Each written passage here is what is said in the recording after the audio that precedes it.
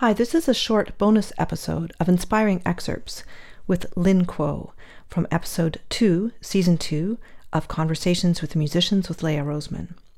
In this first clip, you'll hear her talk about dealing with injuries to her arm while writing her dissertation about musicians' injuries, and also the connection with stress. Well, I was inspired to write the dissertation because I myself was experiencing injury myself and repetitive strain mostly.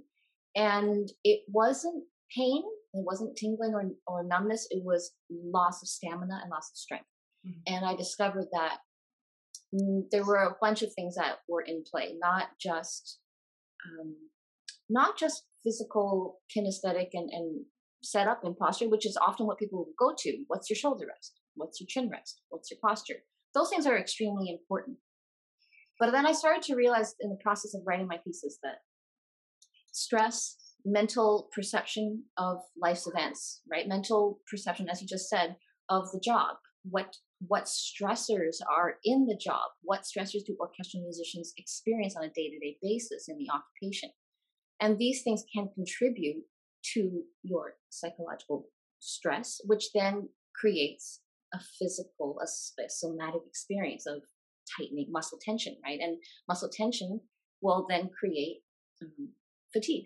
And I talked about co-contraction, especially in the flexors and the extensors. So when this co-contraction happens, and this is exactly what happened to me, when you're in a fight or flight state, stressed out, then your muscles are going to remain in this tense state. So I had to learn that myself. So in the process of writing my pieces, I actually healed myself in a way. I don't think I've really been injured since. In the second clip, you'll hear her talk about some of the lessons she learned from the legendary teacher Laurent Fenivesh. A lot of stories came out of the lessons, and he really stressed the integrity of my practice sessions. I remember he had told me, once you close the door, nothing else exists except for your practice session. He knew that sometimes I would get a little scattered. He also knew that I was prone to practicing very quickly, too rapidly. And this is now part of my teaching philosophy on how to practice better.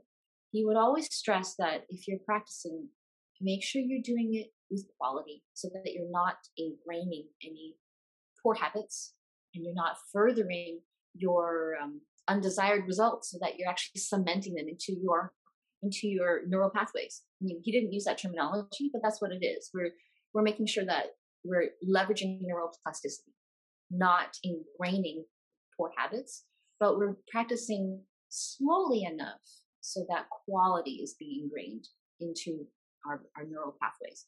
So that was already a big lesson for me, for someone who tends to be, let's say, impatient, ambitious, wants to get there faster. And so he encouraged me to slow down.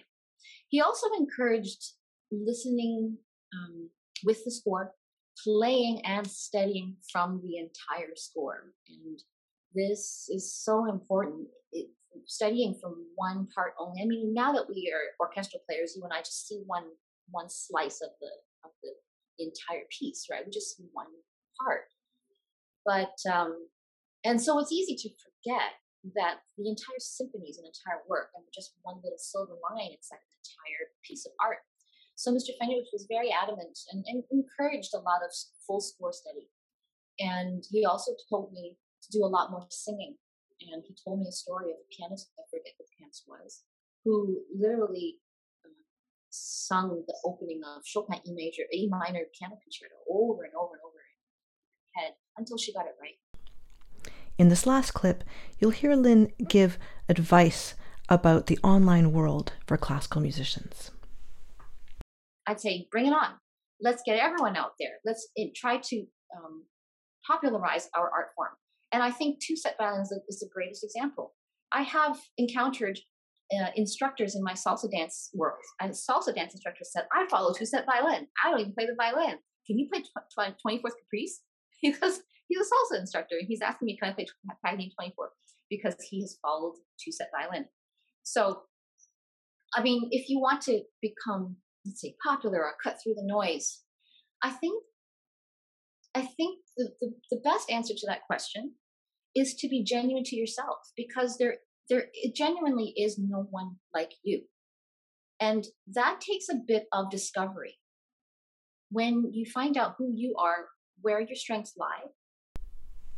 This podcast series features a really interesting mix of musicians and their lives in music. It's also available in video format.